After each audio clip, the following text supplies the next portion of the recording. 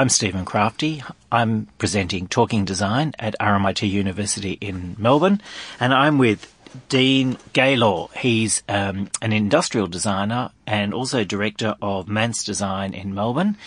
And Mance Design's had an interesting history. It was actually founded by Geoffrey Mance, who was a lighting designer and who passed away, unfortunately, a few years ago. And Dean is now the director. Just before I introduced, but before Dean starts to speak, you probably remember Geoffrey Mance's designs with his, I hate the word, but iconic, it's a bit corny, iconic branch twig lamps that were quite successful for a number of years. Welcome to the show, Dean. Thank you, Stephen. We sometimes like to throw the term colloquially iconic in front of that hedgehog design. So it's called the hedgehog. The hedgehog it is indeed, yeah. Geoffrey passed away very quickly a number of years ago, and it must have been quite big shoes to fill. It was indeed. It was kind of a really interesting experience when Jeff fell ill the first time around. He had probably a 2-year break between the first time he had cancer and then when he went into remission the second time. And the second time round, I think a few of those of us who had experienced someone battling cancer like this before could see that Jeff's health was deteriorating.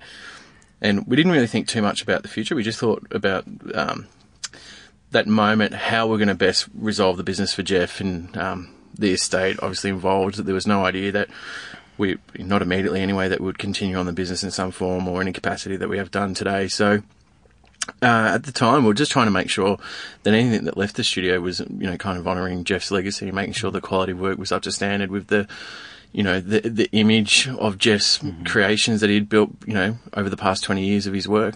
So he had I only met him once. He was a charming man, delightful sense of humour. Probably a little too charming. A little too charming.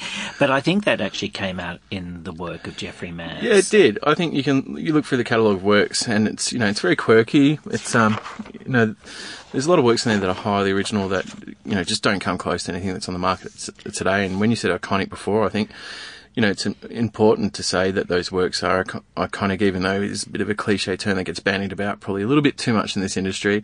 But I think it's well deserved in these cases. And it's, for us, these works have travelled pretty far across the globe. And, people have come and visited us from places such as in France just to see the works that Jeff had created. So his personality does shine through in those works. And I think, he was a larger-than-life character, and I think his works are larger than life as well. So you were actually in the studio when the hedgehog came off the drawing board, or that was a bit later? I came just after the hedgehog came off the drawing board, and it was interesting because it wasn't too long after that it was born. But when I started, I could see there was things about that, obviously, were the concepts of of the birth of the hedgehog and how it initially began. It was a really interesting process because the initial design was completely different to what's in front of us now in that picture, but it also had some great contribution from one of the guys in the studio by the name of John Howen, who's an incredible artist to this day as well. So I think that was the ability of Jeff too to kind of gather strong minds in the same studio space and everyone could bounce off each other on ideas. And I think John in particular assisted quite heavily with how that hedgehog came to be born pretty much. How do you take on that legacy when you're starting to design new ranges, and you don't do really collections, you kind of evolve with pieces? Yeah. How do you take it forward, and is it clients telling you what they're looking for, or things that you think are kind of lacking in the market, or something that a commercial project has perhaps suggested? Yeah, it's really interesting. I think every point you just listed then is what we look at is in determined as an economic viability towards the business, what's going to be beneficial to us. So there's stuff that we'd love to create, but, at the same time, where's it going to find its marketplace? The cost of producing it alone would mean that we'd have to find someone who's got the money to purchase that design as well. So there's a lot of great ideas that are floating about in the back of the brain amongst many of us in the studio, but at the same time, it's trying to fund those things. So then obviously to get those things off the ground, you've got to make sure the cash flow is going good and the bread and butter jobs are coming in. And that means that you do have to kind of have designs that kind of cater for not the low end of the market, but also, balance your range of works out, and you can see them turn around pretty quickly in production as well. So, we probably started off when we first started the business, we were kind of thinking that we probably didn't have too much that were in the lower end of the market. And the business kind of, when it was born out of Jeff's death, was the same time that the GFC really hit. So we really had to contemplate, how we're going to approach the designs, what the market was looking for. And it was an incredible time because we found the market really kind of backed off a little bit on the high end, and it had a bit of a pause. So it gave us an opportunity to pause on what we were doing and focus on what made Mance Design a great company, or what was going to make Mance Design a great company. And we kind of at that time found a niche that we were pretty much one of very few in the country that could really take what we'd learnt from Jeff's times with dealing with all the different materials, artisans, fabricators, and put that into custom designs and turn them around fairly quickly as compared to, when you look at some of the European designers, like I know some of them require, almost 6 months to turn a custom design around. So I think we've really probably made a very strong impact in the market for our ability to turn or to make a custom design that's, tailored towards a client's specific needs. In how long? Oh, look, it's pretty demanding. We used to find that, a good job would be, 12 to 16 week lead time, but we're finding the market's changed significantly since we started the business. And now, we're getting what was a 4 week lead time is now a 2 week lead time for a smaller job, and what was a 16 week lead time is now an 8 week lead time. So, we're having to become smarter of how we make these works, adapt to it, making sure we can, facilitate managing the job well enough to ensure that it gets installed in time, because we do a lot with hospitality. So, Why do you think it's getting so quick? I think it's go back to the GFC. I think when developers kind of came to a pause, and not that funds froze up, but I think there's this expectation now to turn around the jobs quicker, and so everyone can get paid quicker. That meant that everyone had to kind of start working a bit harder and turn around. Pretty much every fabricator supplier involved with the process then got brought up to speed and had to turn those jobs around a lot quicker as well. So it's just the demand that we work in. And I know, speaking with other architects and interior designers, they feel the same pressure to this day. Especially commercial. Yeah, especially commercial. Like anyone who's dealing with shop fitters, retail outlets, hospitality, instantly you're going to be put on the pump to deliver a job in time. Whereas when you go residential, I think in most cases residential, when I say relaxed, they're not relaxed with their attitude towards what you're delivering, but relaxed more so making sure that you've got enough time to deliver what you're putting in there. Because as opposed to hospitality, a hospitality venue might only last for 5 to 10 years, whereas residential, a lot of people that, hand over their cash for a chandelier or a pendant want to make sure that it's there for as long as they are. And in some cases, that's for the next 20, 30, 40, 50 years. So they might be a bit more lenient, making sure that you get the product done right to get it in. Dean, you've had some really quirky ideas. When I visited your studio a few weeks ago, I saw a number of them. You've got, for people who can't see it, you have these delightful kind of chandelier-esque type lights called candles in the wind, basically suspended candles. They look like suspended candles, they're just floating. You had another series that you did a few years ago where you flocked chandeliers, you flocked lights, so it's very tactile. It is indeed, and we also find with something like flocking, Jeff was really great at using the flocking and kind of caught onto that as a process that hadn't been used within pretty much the interior industry. And so it was flocking was big in the 70s on wallpaper. Yeah, it was. It seemed to be a really dated finish, and from the 70s when it got ruled out in interiors and wallpapers, pretty much the only time you'd come across flocking would be inside of the, a case of a ballerina jewelry box or something along those lines. The automotive industry continued to use it for many years as well for, the inside of a glove box and so forth. And Jeff just happened to know someone that was involved with flocking and basically brought that into context with our work and started flocking hedgehogs, ghost stories, chandeliers as well. And he probably started to flock a bit too much, but it started to snowball, and then other people kind of were looking at what Jeff was doing and was looking at the popularity of these finishes as well, and then started implicating them in their own designs, and to the point where, the Carlton Club Hotel is completely flocked, from floor to ceiling pretty much. So, to be honest, I think the Carlton Club Hotel probably put an end to flocking for a lot of people. So, that's the one with the taxidermy everywhere. Yeah, it is, yeah. So, and it's got, I think, bright pink, which is probably now, I think you're still allowed to smoke in there when they did that, so it's probably stained with a bit of nicotine and died out a bit. But yeah, it's a finish too that we've kind of backed away from a bit as well. Like we still see it as a great finish for the hedgehog and the ghost story, but we find the idea of a flock chandelier is probably a little dated. So we're trying to, I think that's probably one thing we've learnt from taking on the business is basically just making sure that, you know, whatever is in our catalogue works is timeless as well. Like we find that probably one of the biggest problems at the moment in the industry is that there's a lot of designs that are just coming out to follow the trend that's, you know, at the moment.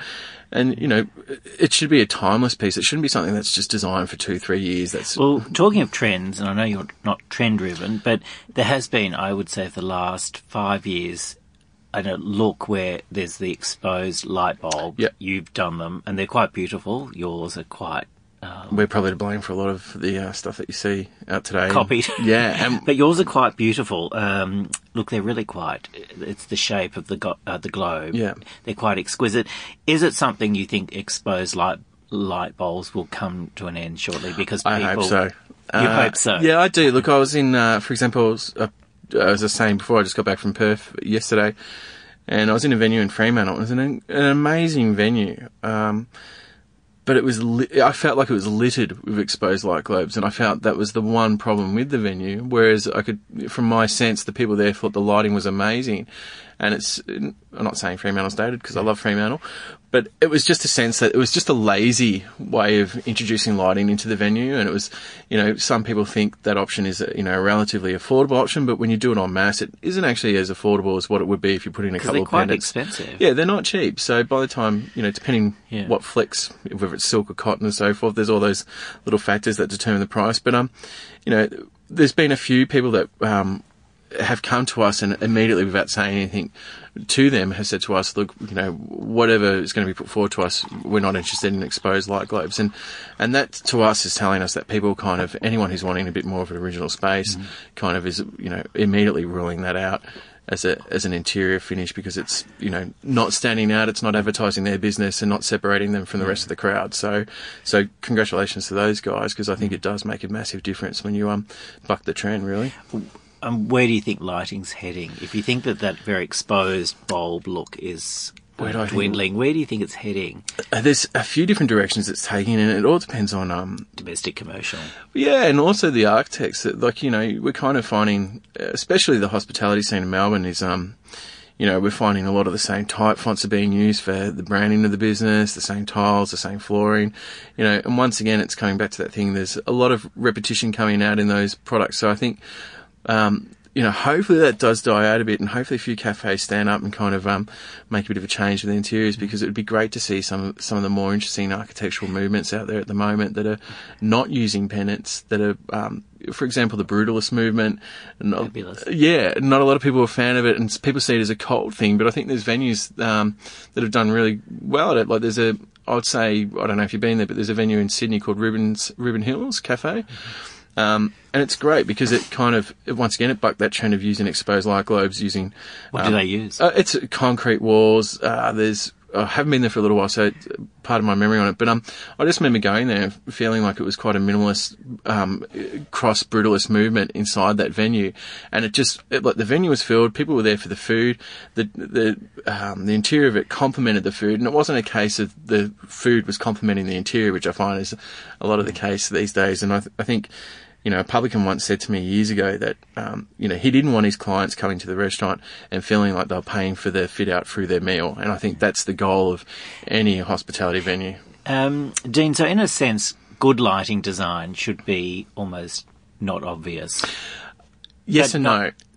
Once again, it depends on the venue. I think, like, look, if we go, you know, there's a picture in front of you right now of a wisteria fitting that we designed and made for Murcutt Liners in St Kilda.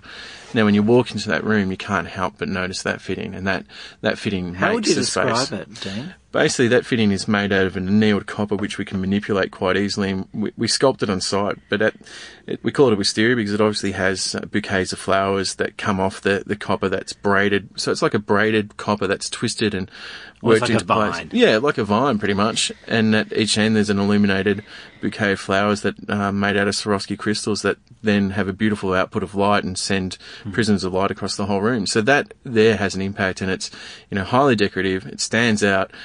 It helps create that space significantly. Whereas there's some lights, you know, such as our slim light fitting, which you've seen before in our studio, which is the fluoro, which we spoke about this last time about how that fitting allows the architect and the interior designer to play on the space by configuring that pendant in its own form within that space. So you're kind of giving the designer or the architect the power to become the overall designer. Yeah, exactly. And so I think, you know, there's two spectrums of the lighting design sector there, and I think that's where, you know, lighting design can go. I think it can be something that where it's a highly decorative feature, and it makes the space, or helps shapes the space, helps create the environment. Or it could be something that, as you said before, blends into the environment and just highlights features. Highlights features of the architect's work. And I think a lot of architects, I have to be careful what I say, but there are a lot of architects that... you don't have to mention names. No, I won't mention names, but there's a lot of architects that find it hard to work with a lighting designer because the lighting designer ultimately wants their work to be seen, whereas an architect ultimately wants their work to be seen as well. Yeah, so you kind of... you want to highlight their works, but at the same time you want your work to be highlighted as well. So that's a interesting balance to find. So, Dean, that's a good point that you made. How difficult is it to tell an architect or a designer that they're really not doing the right thing? They're not showing their work in the best possible light without being corny. Yeah, look, how do you deal with it? To be honest, we don't do that so much because we have pretty good clientele. So. We have come across people like that before. We had one not too long ago, which I just thought the whole process was so frustrating that, you know, it was to the detriment of the space as well. And I just kind of think, you know, for us, you know, we make money out of these jobs, obviously, but it's, you know, we don't do it for the money. We do it for the ability to, you know, make a better portfolio of work. And did you put in your advice to this architect? Yeah, I did. Yeah. And? Didn't really go down well. So kind of, and probably because it was, once again, it's almost a clash of ideas and design-driven ideas, really. So that architect had an idea in mind with how the lighting would work within the space. I didn't agree with it.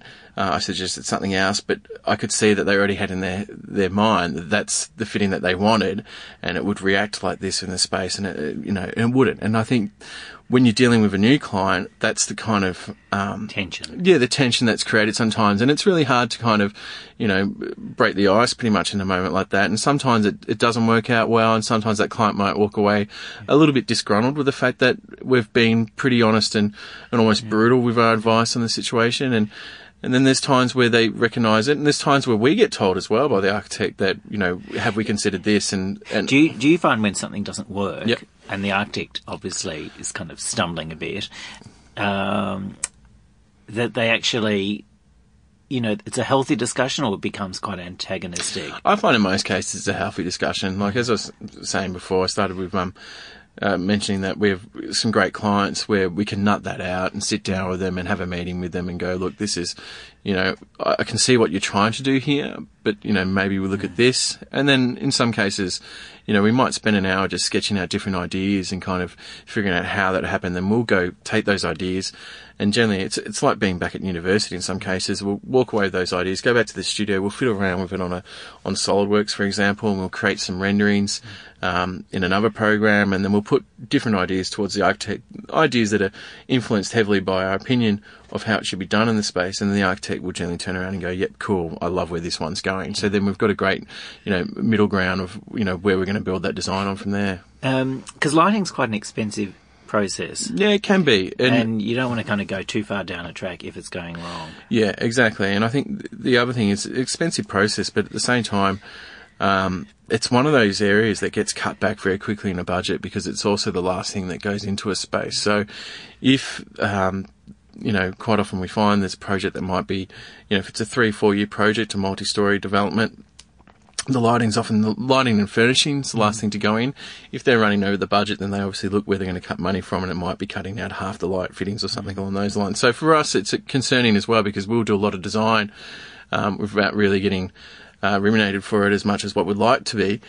And you expect then maybe at the end of the job you're going to sell so many fittings, and sometimes you don't sell so many fittings, so it hasn't worked out as nice as what you'd like it to work out financially. That's the other problem. If you do produce so many fittings for a job and they cut right back, then you're in a sense stuck with X fittings. We won't produce fittings until we have a clear, we won't start the fabrication until we have a clear understanding of exactly how many they want. But I suppose it's the design process too, because for example, if someone says to us they're looking at 300 fittings within a space, then we can look at, cost-driven factors that go, okay, well, to make this fitting and provide it to the client for the best price possible, if we're going to get 300 made, we can go to this fabricator, or we can use this material because it's going to come down significantly in price because we're buying so much of it. Whereas if we'd costed and quoted the job based on 300 fittings and all of a sudden it gets cut down to 100 fittings, then all of a sudden that's when the cost of that fitting might increase significantly. And that's a really hard situation. We've been in that one a few times, because then you go back to the client and say, hey, look, since doing this, it's gone from 300 to 100. The 100 is actually significantly more to produce per fitting than what it was for 300, so this is the price that we're handing over, and that's when you kind of get into a sticky situation.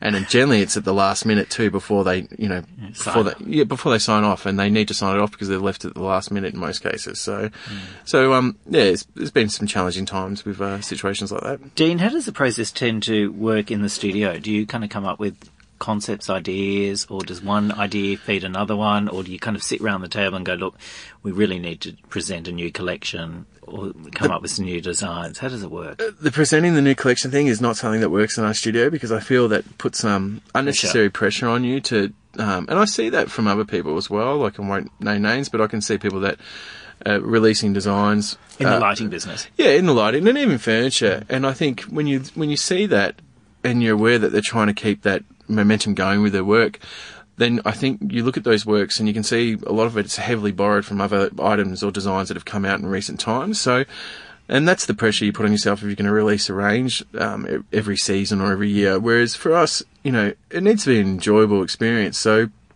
often you'll have an idea that comes into your head, and then the next process would be making sure that no one else has done that. So it kind of sounds weird. If I went back 10 years ago and thought, what would I be doing for one day's work? Would it be sitting on the internet researching whether there's any other designs out there similar to what I want to make? It seems like a lot of waste of time, but at the same time, it can save you a hell of a lot of time down the track from not having to cancel that design because it's too similar to something else. That's the other point. There are so many similar designs on the market now. It must be very worrying as a designer to you invest a lot of time, a lot of research, you've done all your work, but then by the time you've released something, or just before you're going to release something very similar comes onto the market. What do you do? Yeah, you kind of panic a little bit. And do you change it? Well, sometimes you don't have the ability to change it. We had one recently which was a custom design, and not that it's exactly the same, or I'd say there's similarities between that design and something else that I've seen recently. And it being a custom design, it's probably not as bad as what it would be if it was a design that we wanted to catalogue and promote. Obviously, that custom design was inspiring us to turn elements of that into a product that we could then push, whereas that's kind of been put on hold for a little bit till we kind of reassess where it goes from there. But, I heard... How close was it? I would say, if you weren't too educated on it, you could probably, if you saw both of them within the same week, you'd probably think it was done by the same designer. But if you were educated on both of those designs, then you could tell there was differences between the two of them. But they used completely different lamps. They used, completely different internal structure, different suspension. But overall, the aesthetic was very similar. But I think that's probably a big issue where we're at with design in this country at the moment too, because a lot of it is quite minimal, and it's gone back to that 50s, 60s styling, which I don't know if it's going everywhere at the moment, but I'm certainly seeing that a lot, and a lot of the spec sheets and schedules that we're looking at the moment, there's kind of that retro feel. Yeah, almost like that Californian kind of bungalow furnishing effect coming into play. So of course, if you're going to strip designs back, the less there is, the more chance there is of it being similar to something else, I find. So, for example, spun shades, there's probably I don't know, metal spinning's a great fabrication process. It's easy, it's relatively effective for its price point, but that's probably one of the biggest problems of it, because it is a fairly accessible process to work with. You know, you don't need much money to create a tool or to make a tool, and then to do it. So I think what's happening is we've got a lot of designers that are going straight to metal spinning because they know they can afford to make a tool and turn something into a design. But you are limited with what you can do with metal spinning. So, you know, that's something we've acknowledged in the last 12 to 18 months, going, well, that's, you know, it would have been great to come out with a different range of lights that are made out of metal spinning. But at the same time, you know, there's a lot of other people that are catering for that part of the market. Dean, do you patent your designs? No, we don't, unfortunately. Too expensive or just too... Yeah, look, it seemed too expensive. And I had this conversation with a few other Australian designers that... it's a really sad state of affairs in Australia for the fact that there is so much replica works going on there that fighting these companies takes too much effort. It takes too much effort, costs too much. I've been down the path with a few lawyers before where, you know, I've spent $10,000-$20,000 before I've even got anywhere.